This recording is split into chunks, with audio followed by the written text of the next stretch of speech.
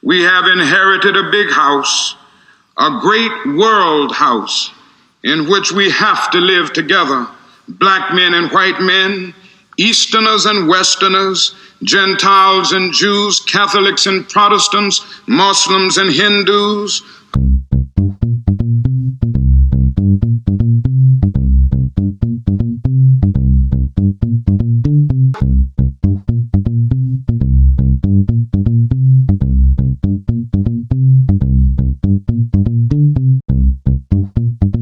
Welcome to The World House, a podcast inspired by Martin Luther King Jr. and his vision of a just and peaceful world.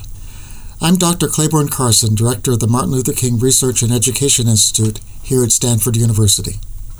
And I'm Dr. Mira Foster, Director of the Liberation Curriculum, our educational program here at the King Institute. I came to work for the Institute when Dr. Carson asked me to help develop lesson plans featuring some of the most important King documents.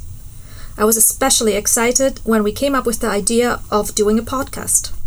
I'm a public historian by training, and it has always been my passion to make historical knowledge more accessible and more meaningful for the general public.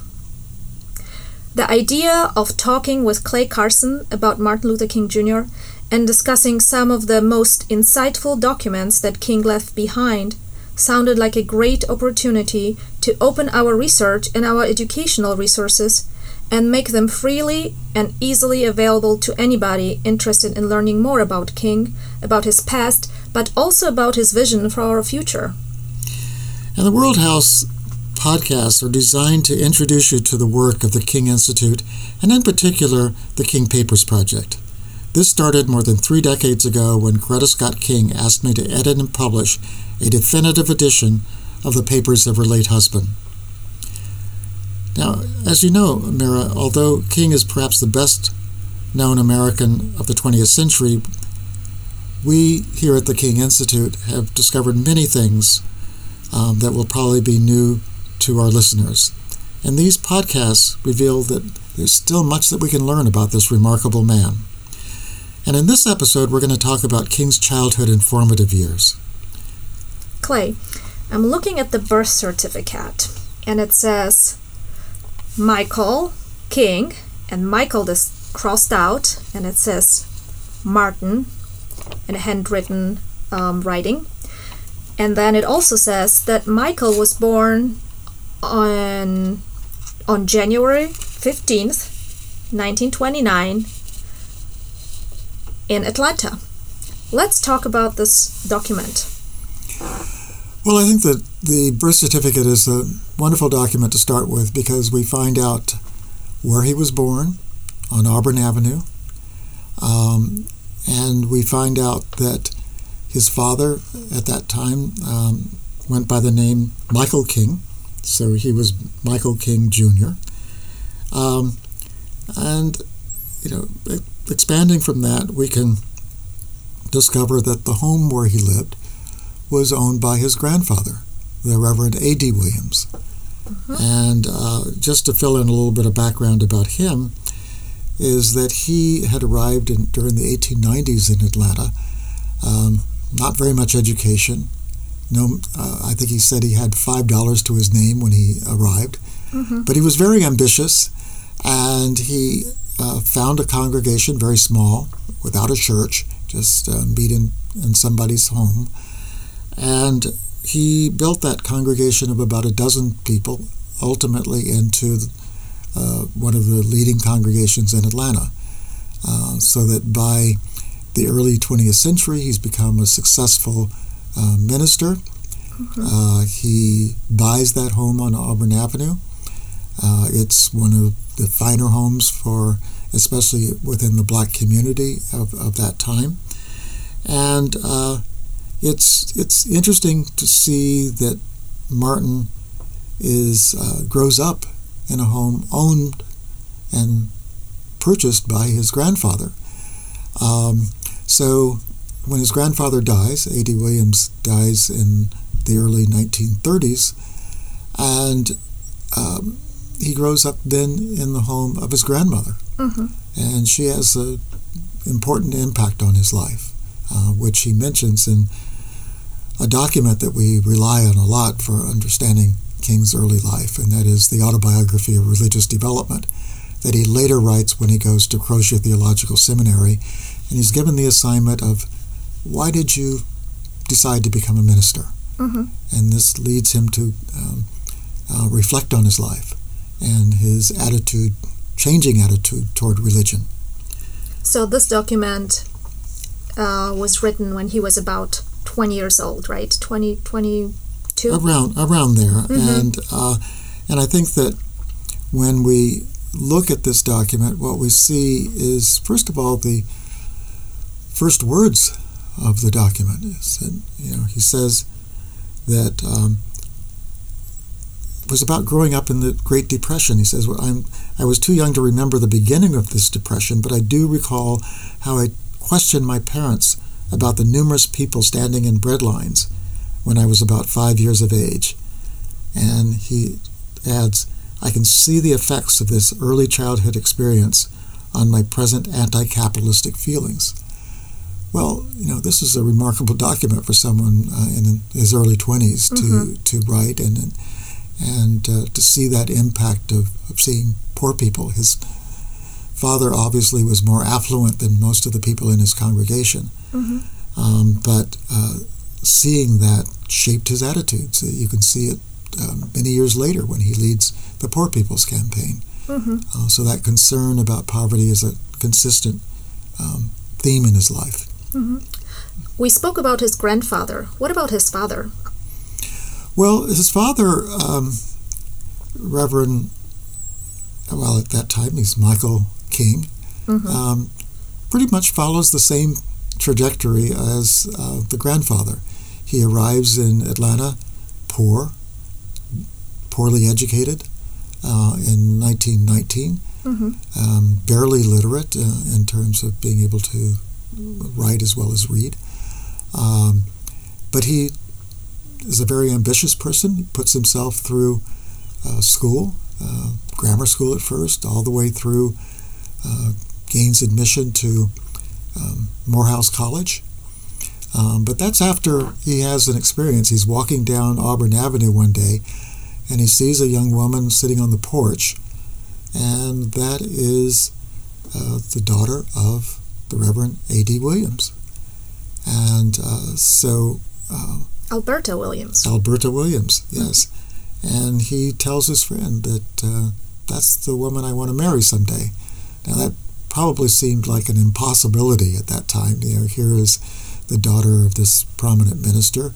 He's doesn't even have a church. He's still struggling.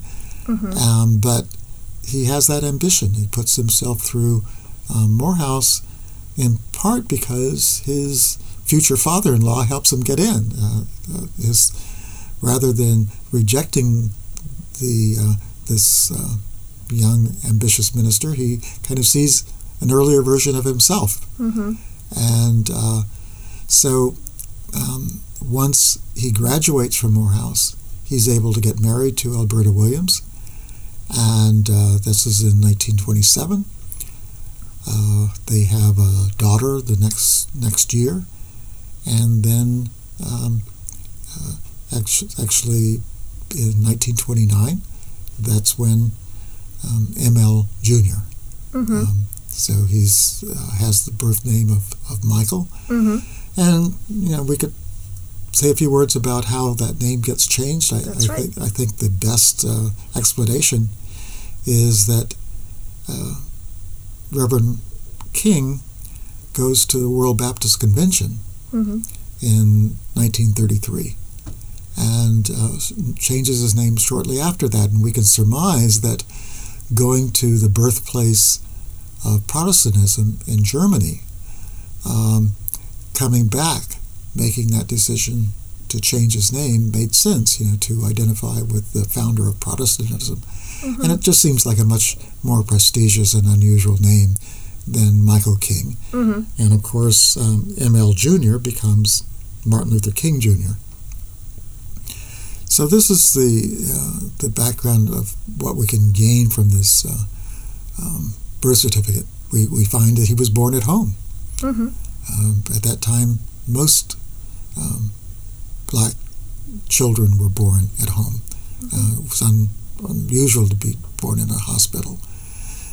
So all of this kind of gives us some insight of what it was like for M.L. Jr. To grow up in this atmosphere. One of the things we find out from the autobiography also is the extent to which he admired his father. He saw his father as someone who cared greatly about his family, someone who was willing to stand up to segregation. During the 1930s, just like A.D. Williams becomes a leader of the NAACP, president of the local branch of the NAACP. The same thing happens with M.L. Sr. He becomes a NAACP leader, leads protests against segregation, leads protests designed to bring about equal salaries for black teachers. Just as his grandfather actually leads a political campaign in the 1920s that leads to the building of the high school that M.L. Jr. later attends. So one thing we can see is that here is a person who's growing up in a neighborhood where he knows that his family, his grandfather was a leader, his father was a leader. He grows up in the home that is owned by his grandmother. And that is reflected in the autobiography because he actually spends more time talking about his grandmother, who told him stories about the family's background, than his own mother. But the focus really is on his father, but it's not a completely easy relationship between the two. And we can see this when we see that during his teenage years, his religious doubts begin to appear. He talked about how he shocked his Sunday school class by denying the bodily resurrection of Jesus. And you can just imagine, this is at age 13, here is the minister's son questioning such a basic aspect of Christian theology. And he says, doubts began to spring forth unrelentingly. And, so then the question becomes, how does he resolve these doubts? Yeah. What happens to those doubts? Well, again, we can see from the autobiography that they're resolved when he goes to Morehouse College. He enters Morehouse at the age of 15. And does he know he will become a minister? Not at that time. He's 15 years old. He's probably in the midst of these doubts and thinks about becoming a lawyer or a doctor. But it's at Morehouse that he is exposed to two people who have a great impact on his life. Perhaps next to his father, two of the greatest early influences come from Dr. Benjamin Mays. He's the president of Morehouse, a person who is deeply religious, but also an intellectual, someone who inspires Morehouse students. There is that concept that he develops called the Morehouse man. That a person who is not only well educated, but willing to use his education for the betterment of the community. So he has those values and then he has a class with Dr. George Kelsey. And he was a person I was able to meet later on in his life, and I could see why Martin would begin to see him as a leader. Because like Benjamin Mays, George Kelsey was both deeply religious but also an intellectual, someone who had had advanced training in theology. And taking Kelsey's class on religion helped Martin shape his own views about religion, that he could question the literal fundamentalist interpretation of the Bible that his father might have favored. and instead begin to see that theology is also a critique and a study of the Bible as a historical document. Mm-hmm. And this is something that appeals to him. And he, so it's during that time at Morehouse that he resolves those questions that he had earlier, and begins to develop his own approach to religion, and that helps him modify his goal of becoming maybe a lawyer or a doctor. By the way, he was not an outstanding student at Morehouse. The only A he gets is in George Kelsey's class. That's the only class that he seems to take really seriously. And I guess we can forgive him. He's only he graduates when he's 19 years old, so he's not that old. I think that's also the only class he talks about in his autobiography, right? There was the quote about the meaning of the Bible. Yeah, George Kelsey says behind the myths of the book, the Bible, there are great truths that have enduring value. And I think that helped Martin see that there was more to the Bible and to religion than his father's, what he called, more fundamentalist view of Baptist faith. So I think it's during these years that he gradually moves toward that, and we see that the crucial decision comes when he goes to work on a tobacco farm, like a lot of other Morehouse men. It's a men's college. They went in their summers and worked in a Connecticut tobacco farm where they could earn some extra money to bring back to school. And it's between his junior and senior years that he goes to Connecticut and makes that decision, partly because he sees that he's best prepared for that role, that's where his best qualities. One of the things I haven't mentioned is he's a very skilled orator. He probably learns that by being in church and watching his father preach and watching the great preachers who come through as guest ministers at Ebenezer Church. He has one of his most vivid experiences that he remembers comes after he wins an oratory, or at least I think he wins the oratory contest. That he is coming back on a bus, and he's forced to sit at the back of the bus. And he later recounts that he had never been that angry before. And I think that what we see developing is that oratorical skill, the preaching skill, his own individual approach, and his desire to become both an intellectual and a religious leader. And that's what he takes away from Morehouse. Let's go back to his childhood and talk a little bit about his encounter with segregation and racism. What do we know about that?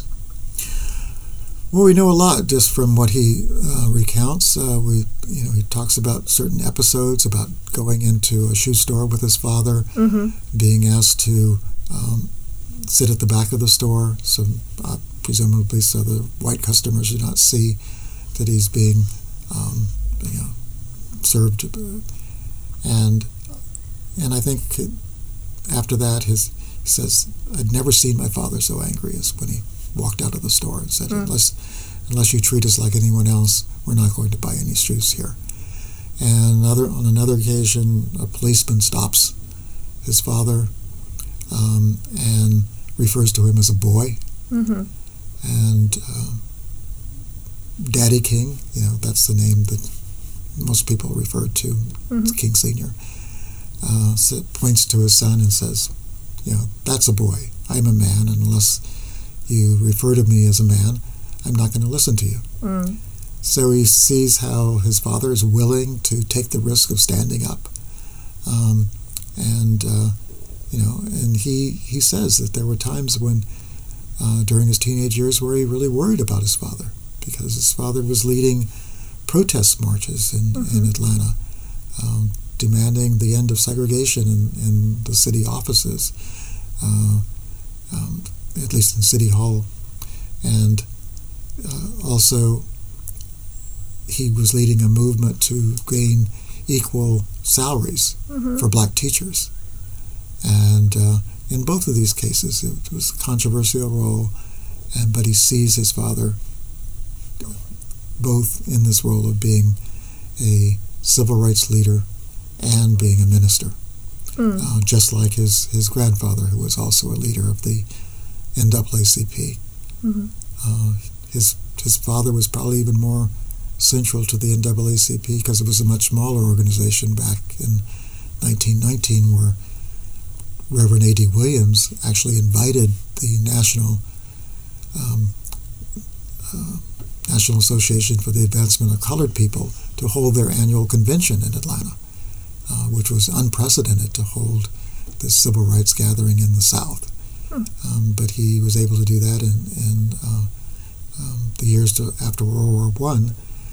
So, in summary, I would say that most of the formative experiences from Martin Luther King happened not just in Atlanta, but really on Auburn Avenue. Because if you go there today, you can go to his birth home and see where his grandfather lived, where he lived for the first 11 or 12 years of his life. But you can walk a block down the street, there's Ebenezer Church, and understand that this was the church that was built by his grandfather, Reverend A.D. Williams, and that this was the church where his own father preached for many years. And then if you continued down the street, the old headquarters of the Southern Christian Leadership Conference is there, all within a few blocks of one another. And so even though Martin Luther King's life takes him ultimately all over the world, in many places in the world at least, and makes him a person who has global prominence, his life really stays centered in this very small area of Atlanta, from his birth in 1929 to his death in 1968, and his funeral is held right at Ebenezer Church. So much of that life, those crucial formative experiences take place right there on Auburn. I think one way of wrapping up this is the way he ends his autobiography of religious experience. And that is, he says that even though I've never had an abrupt conversion experience, religion has been real to me and closely knitted to life. In fact, the two cannot be separated. Religion for me is life. I can't think of a better way of summarizing Martin Luther King's early life. So by 1948, King graduates from Morehouse, and at this point he knows he wants to become a minister. What happens next? Well, I think you might guess where we're going next in the next episode, and that is that he wants to become an intellectual as well as a minister. So what that meant for him is going off to a theological seminary. And this is not something his father probably would have recommended, because neither his father or grandfather had been to a seminary. But for Martin Jr., this was a necessary part of his ambition. And we'll talk about that in the next episode. All right. You listen to Claiborne Carson and Mira Foster in the World House. If you enjoyed this episode and would like to learn more about King's early years, visit the Liberation Curriculum on our website at kinginstitute.stanford.edu.